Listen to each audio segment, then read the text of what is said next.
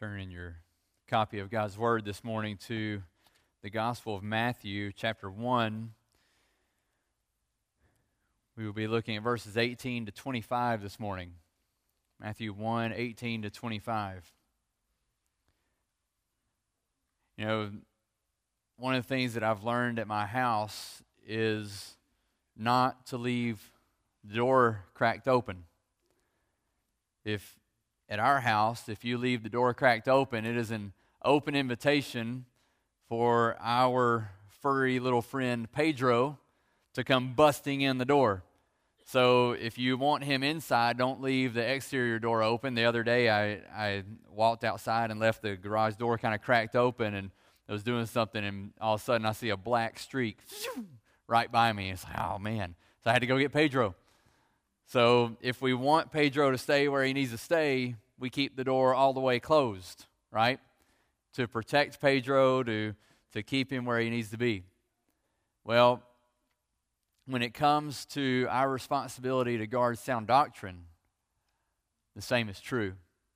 We must be sure to not leave the door cracked open, or false doctrine will come crashing in. Heresy comes crashing into the church. And so we have a responsibility as believers to keep the door closed, to guard sound doctrine, to guard the teachings of Scripture, to know what they are, to defend them, to stand upon them. We hear that. I want you just to hear our responsibility that as we start this morning before we get into Matthew.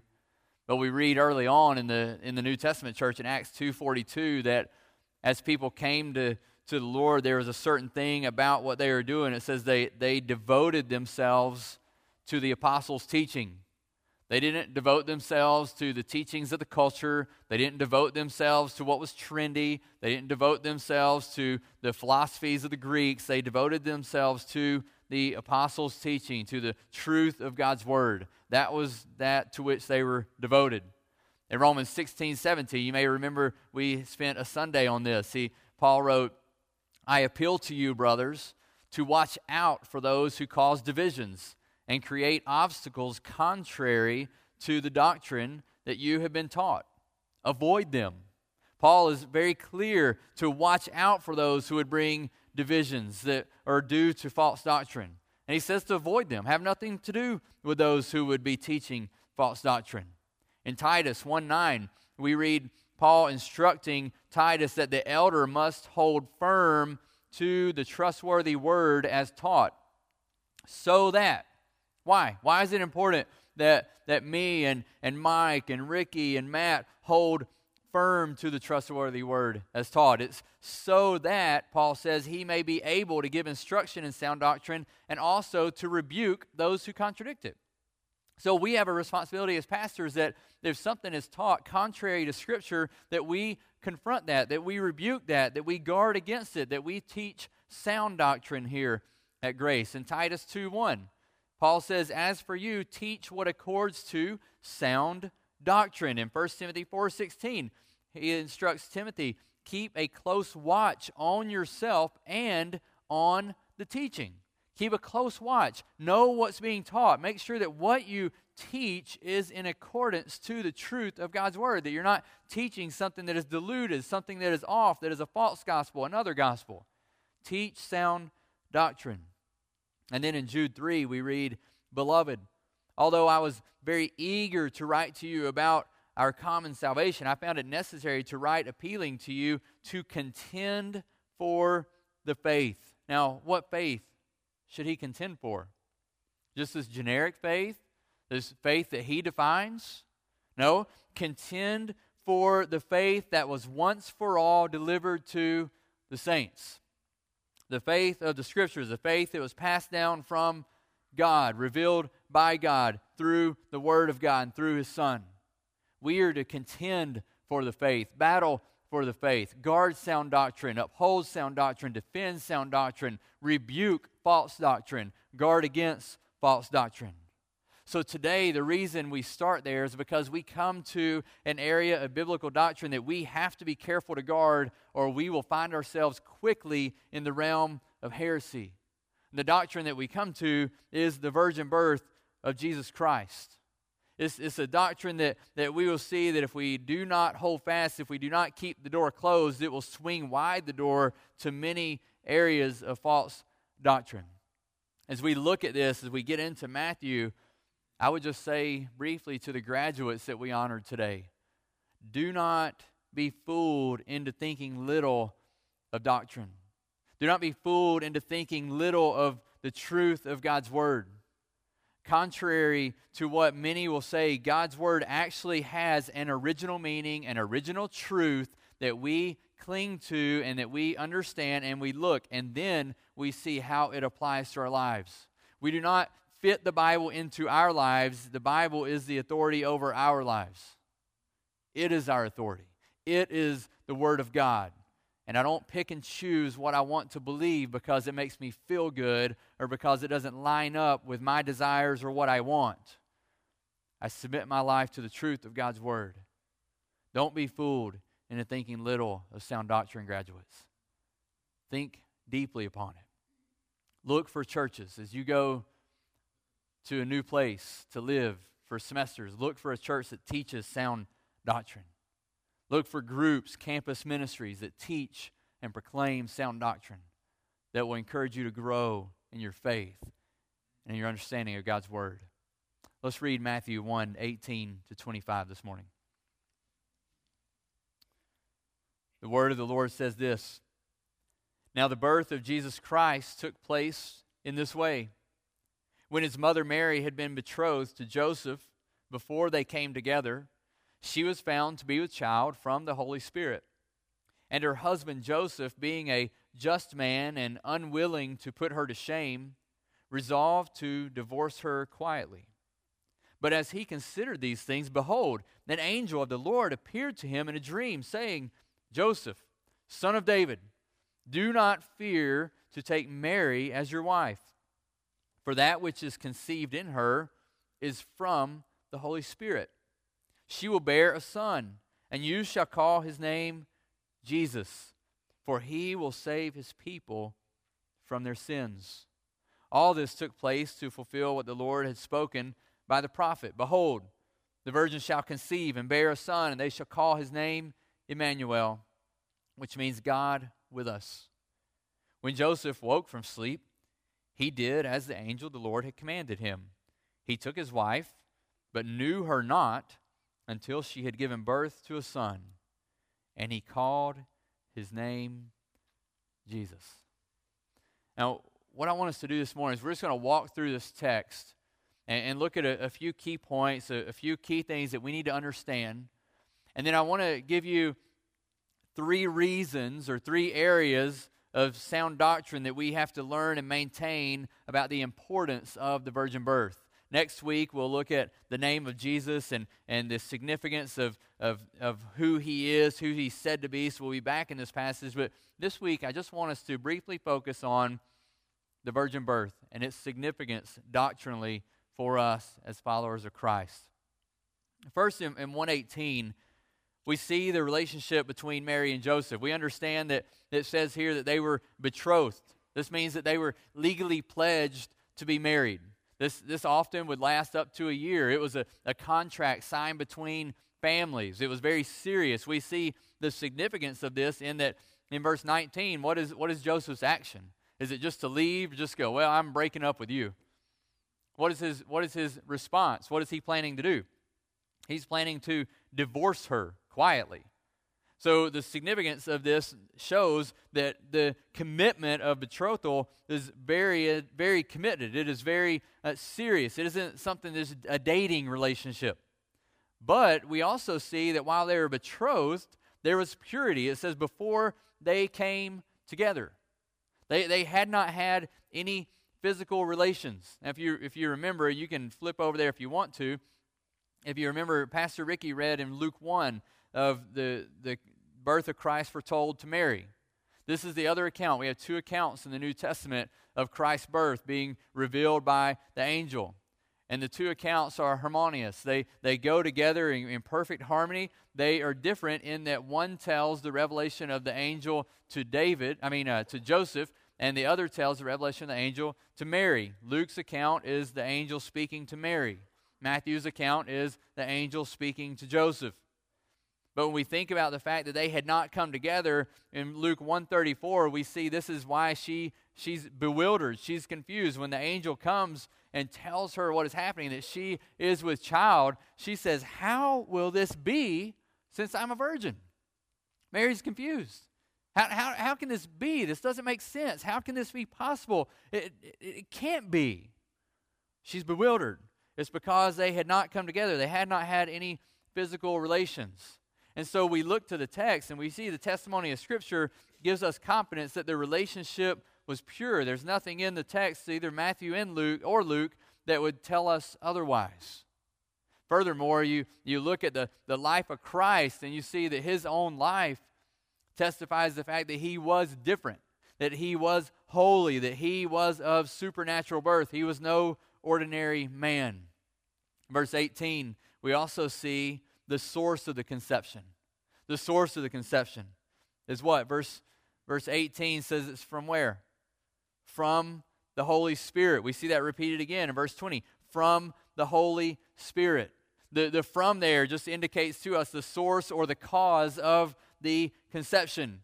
It is not from the seed of man. The Holy Spirit was the source, the cause of conception. Now, we understand this is not like Greek mythology or some other mythology in which a god comes down and has relations with a woman to birth a child.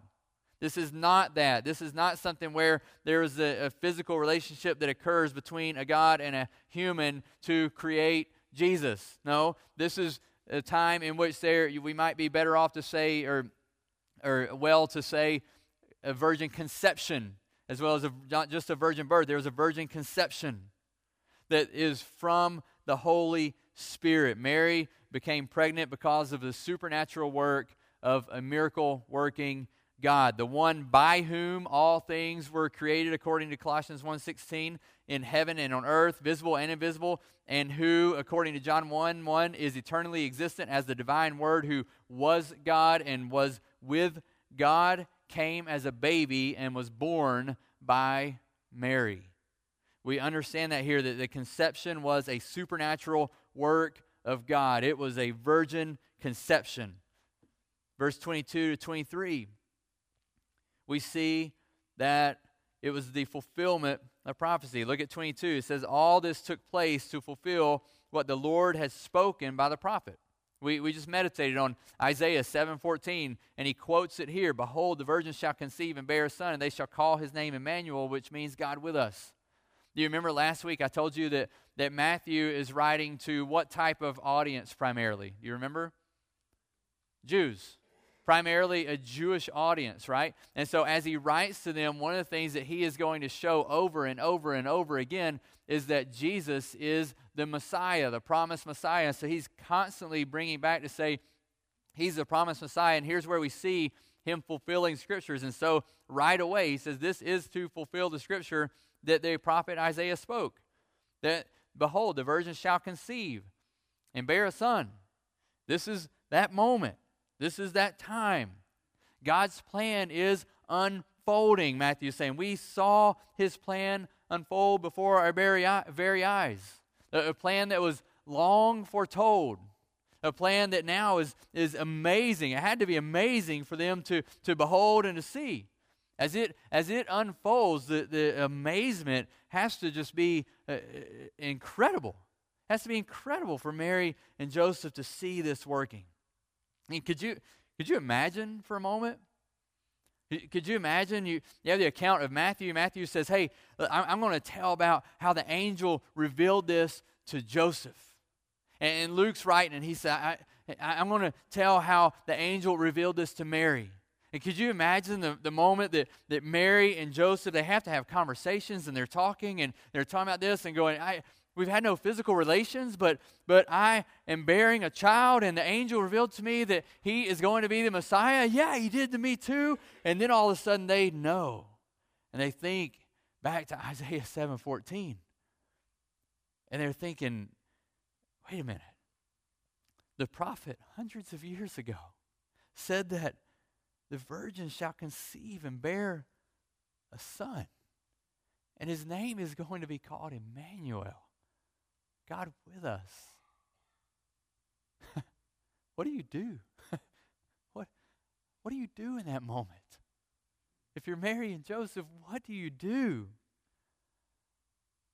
Other than worship. Other than behold the supernatural work of a mighty God. That's why I think it's something we should obviously, we would do well to look at. Verse 24. What does Joseph do after the angel speaks to him? Well, let me just think about that for a while. I'll consider doing that. What does he do? It says that when he woke from sleep, he did as the angel of the Lord commanded him. He took his wife, but knew her not until she had given birth to a son, and he called his name Jesus. Now, a little important side note, I think that word until is an important word when you think about the whole idea that some would say that Mary remained a virgin. She did not. It says, but he knew her not until she had given birth to a child. Mary was not a perpetual virgin. We see that from the text here. But what do we see that Joseph does? He obeys. I mean, put yourself in Joseph's shoes. What's going on through your mind? What's running through your ideas? What are you thinking about? That what you're told. Well, Joseph just gets up and he does as the Lord commanded him. He proceeds in obedient faith, even when it's difficult. And the question that I ask when I think about this is why? Why did Joseph do that? Why did he obey in such a difficult moment? Why did he obey what we just sang of, the scandal of a virgin birth? I mean, we recognize that this isn't something that Joseph said, okay, I obey. And Mary said, yep, do as you would do unto me, Lord. I am your servant. They go out and everybody goes, oh, yeah, good job, guys. It's probably not what happened. They probably were the subject of great scandal, great rumors, great gossip, great unbelief. But they obeyed. Why would they do that? Why would Joseph obey? As a matter of fact, why would all of the early Christian martyrs stand their ground on the truth of God's word? Why would they not bow down and confess that Caesar is Lord, even though they died for it? Why would they willingly be burned at the stake? Was it because it matched their cultural moment? Was it because it made them feel good? Why would they obey? Why would they do that? Why would John G. Patton, a missionary that several of you in here read about, why would he obey God's call on his life to advance the gospel to a place filled with cannibals? Why would he be willing to go? Why would he continue to go after the loss of his wife and child? Why would he do that? Why would the believers in sub-Saharan Africa, in China, in Colombia, in North Korea, why would they refuse to stop gathering for worship, even though their lives depend on it right now? Why would they do that? Why would they still come together? Why would they come together in the secrecy of night to study the Word? Why would they long for a Bible and possess a Bible, knowing that if they're caught with a Bible, it could mean certain death? Why? Why?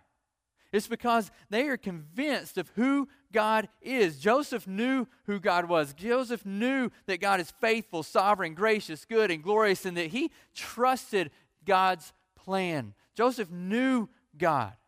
Joseph knew that he was just a part of God's greater story. The believers across the world today are not living as if the whole world revolves around them.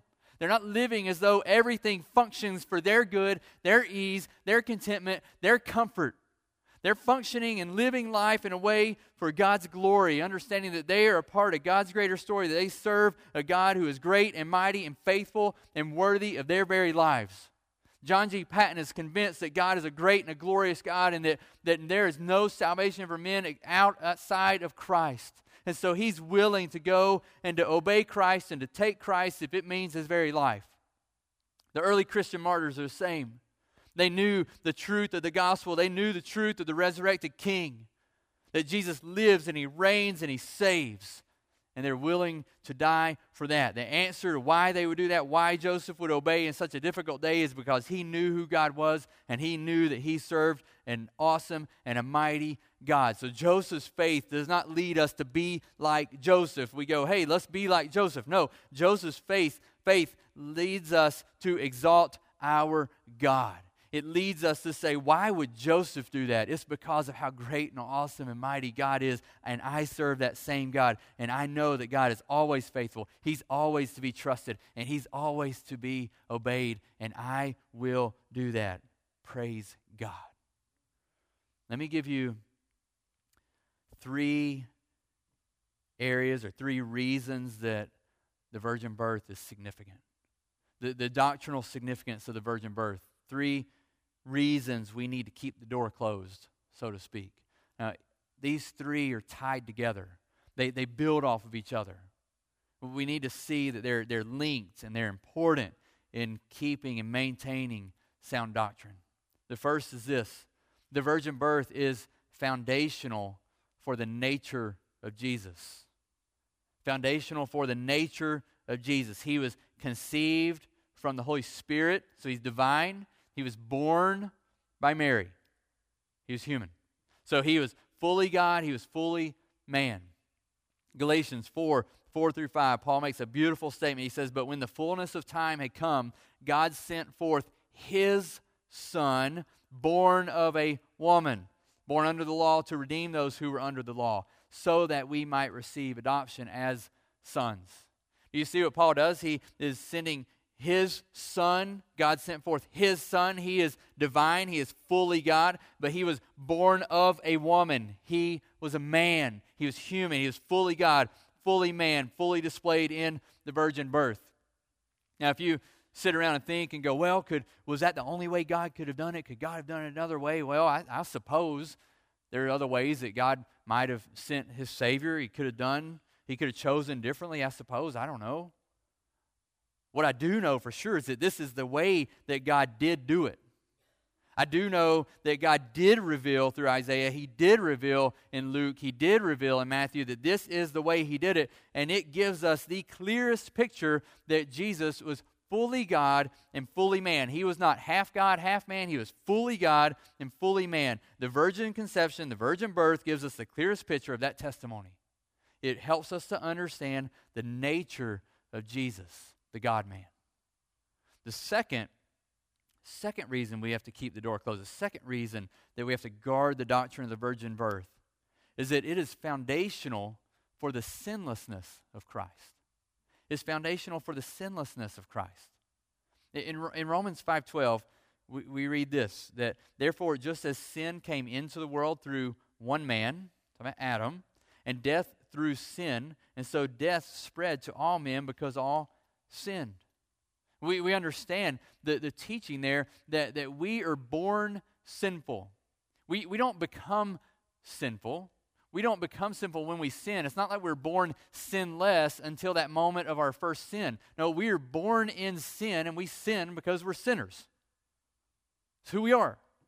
We're born sinners. We inherit sin from our federal head or our representative, Adam.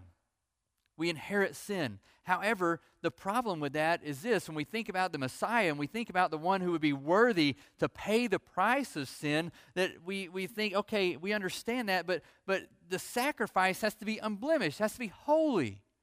So how could it be? How could it be a sinful man would not be worthy of the sacrifice for the sins of man? Sin can't pay for sin. It doesn't work that way. The sacrifice has to be unblemished. It has to be unstained by sin. But again, that's why Luke 1 is informative. If we flip back over to Luke 1, we read this. When the angel speaks to Mary, he says in verse 35, he says, right after she says, how can this be? I'm still a virgin. And he says in verse 35, the angel answers her, the Holy Spirit will come upon you, and the power of the Most High will overshadow you. Therefore, the child to be born will be called Holy, the Son of God.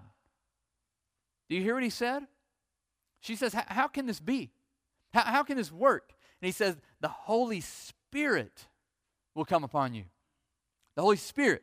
Therefore, because it's a work of God, because the Holy Spirit, because your virgin conception is from the Holy Spirit, therefore, the child to be born will be called what? Holy. He's holy. He's sinless. He's perfect. He is the divine Son of God. We need to understand that Jesus is not born with a sinful nature. The work of the Holy Spirit upon Mary enabled Jesus to be born sinless, the sinless Son of God and the Son of Man. Listen, this is important here. He was not born sinless Mary was sinless. That's not right. If you thought that, if you followed after, and listen, that is Roman Catholic theology, if you go there, then what's your problem? Your problem is just one step away. Well, were Mary's parents then sinless? How does that work? It doesn't make sense. Jesus is not sinless because Mary was sinless. No, he's sinless because the Holy Spirit came upon him. He was born holy because of the work of God in the virgin conception. Without the virgin conception birth, Jesus would be sinful. He is fully God, fully man, and he is sinless. He is the holy Son of God. The first two reasons is important.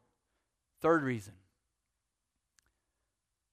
The third reason of doctrinal significance is it is foundational for Jesus' work of redemption. It's foundational for Jesus' work of redemption. Think back. Some of you know your kind of Bible history, right? You understand that the Bible is we've talked about it being this one great story, this great narrative of God's work among his people to work redemption. Think back. When's the first glimmer of gospel hope? When do we first get a glimmer that God's going to redeem? Genesis 3:15, that's right. Genesis 3:15, right after the fall, right after the rebellion of Adam and Eve, when God comes and confronts them and speaks the punishment upon them, he gives them hope. And that hope is what? That from the seed of the woman, right? From the seed of the woman will come the one who will crush the head of Satan. That's the first glimpse of gospel hope. We see that the Messiah, for all the way from the beginning, has to come from the seed of the woman. It had to come from there. But it couldn't be wrought from sinful man. We understand that too. Oh, but when you have the God-man, the one who is fully God and fully man, the one who is the holy Son of God and the Son of Man, when you have that, then he is able to work redemption. He's able to be the one that Peter describes in 1 Peter 1:19, the Lamb without blemish or spot. The Lamb without blemish or spot who saves our souls. Listen, if you deny the virgin birth, then you're saying that Jesus was just a sinful man like you and like me. And if that's the case, he cannot secure salvation. He can't. It would be the same as me trying to die for your souls. And that's not going to work. Why? Because I am a sinful man. Christ alone is sinless. He is the worthy, unblemished, unstained Lamb of God. He is the one that was such that when he comes on the scene and he walks up, John the Baptist says what? Behold, the Lamb who takes away the sins of the world. Behold. He is the Lamb of God. So we see that the miracle of redemption on the cross was because of the miracle of the virgin birth in the cradle. We understand that it hinges on the fact that Christ is fully God and fully man. Listen, we have to guard the doctrine of the virgin birth of Christ. We don't think lightly of that. It is significant and it is meaningful, and we must guard sound doctrine. And so just as a final takeaway, here's what I want to give you and leave you with, is that we serve an extraordinary God who works in extraordinary ways in and through ordinary people. Do you hear that? We serve an extraordinary God who works in extraordinary ways in ordinary people just like you and me. God is not confined to the ordinary. He is not confined to the natural. The God we serve is the God of the supernatural. And so I would contend to you today, if you're sitting there and you find the virgin birth to be offensive or unbelievable, then you need to just back right up. And you need to deal with that first before you even try to venture down the road of Christianity. Because we do not serve a God made by human hands. We do not serve a God limited to our ability and our comprehension because we fashioned him out of wood or stone. We do not serve a God unable to do supernatural miracles. We don't serve a God that's confined. We don't serve a God that fits into this nice, neat little box. That's not who we serve.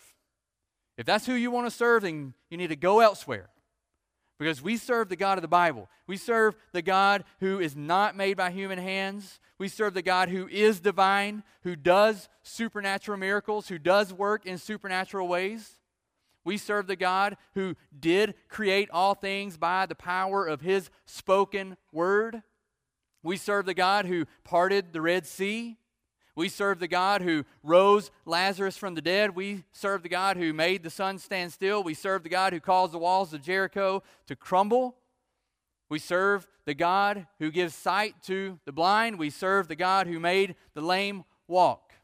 We serve the God who is born of a virgin and who is able to miraculously save your souls. He is able to save my soul. He is able to bring life to my dead heart. And praise God, he has all glory to his name. We serve the God who works in supernatural ways. We serve the God who died on the cross for his people, and he rose from the grave 3 days later. If you are looking for a God who only works in natural ways, who is confined to natural understanding and the ways that we can fit into our brain, then it is not Jesus. Jesus is the God of the supernatural who does great and mighty things beyond comprehension, that leaves us amazed, that leaves us in awe, and leaves us just wanting to know him and worship him and exalt him, because in him and through him all things are possible. That is the God we serve, and the virgin birth declares that. It is like the first neon sign in the New Testament saying, flash, flash, flash, this is the God you serve. The God that you saw throughout the Old Testament is here. He is Emmanuel. He is God with us, and he is here to save your souls. That's the God we serve. It's the God we worship today. But today, we do not only remember the supernatural work of Christ on the cross. In the grave. Golly, I'm all over the place. I'll get there sometime, right? It's back on back. We don't serve just the God that supernaturally worked in the virgin birth. We serve the God who supernaturally worked to save our souls on the cross. We remember the one who came, was born of the virgin, so that he might save the souls of men. We're going to take a moment to close our time together and observe the Lord's Supper. Our deacons are going to come down and make preparations for the Lord's Supper. You know, when we come to this moment, we come to remember that Jesus, fully God, fully man, who was born of a virgin, is holy, without sin, who lived a holy life without sin, went to the cross and died on the cross for our sin, in our place. And he was buried, and 3 days later he rose miraculously. He came miraculously, and he rose miraculously. And so in this moment, we remember what he did. If you're here visiting and you're not a member of Grace, I would invite you to partake of the Lord's Supper. We don't hold this to be Grace Baptist table. It's the Lord's table, the Lord's Supper. If you are a follower of Jesus Christ and have placed your faith in him, repented, turned from your sins, then we invite you to partake of this time. As our deacons prepare, I would invite you to spend some time in prayer and reflection on the work of Christ on the cross. Let's pray together.